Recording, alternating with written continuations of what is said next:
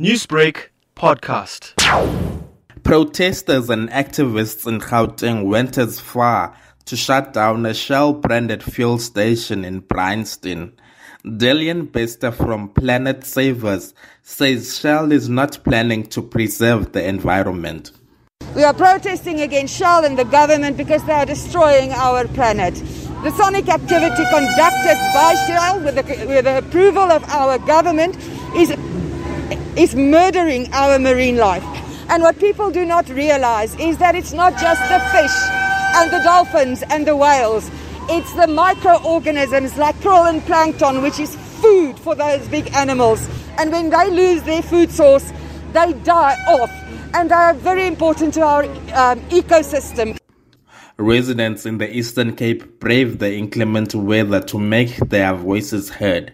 An environmentalist, Dr. Dave de Villiers, believes there is not much research done about the effect of the seismic survey on the environment. Remember, the Wild Coast is one of the richest areas in the world in terms of biodiversity. It's a biodiversity hotspot. And I'm not just talking about the impacts on whales and dolphins. I'm talking about impacts on endemic species of fish that only occur on the Wild Coast, of which there are a lot. You know, you're talking about species like your copper steenbras or red steenbras, like your white steenbras, which spawn off the Mbashi River at Dwesa. What are the impacts of seismic blasting going to be on the life cycles of those? Kelly Steenhuisen is also an environmentalist.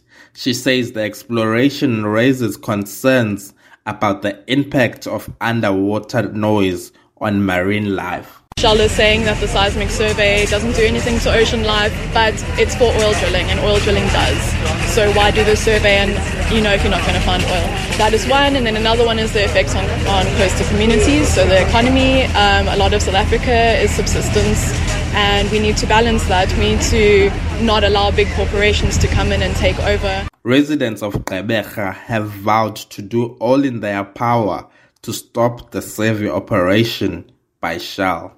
Chairperson of Shell Companies South Africa, Hloniphiso Mtolo, has called for calm and that they are aware of the concerns to the environment. He says the company is taking due care.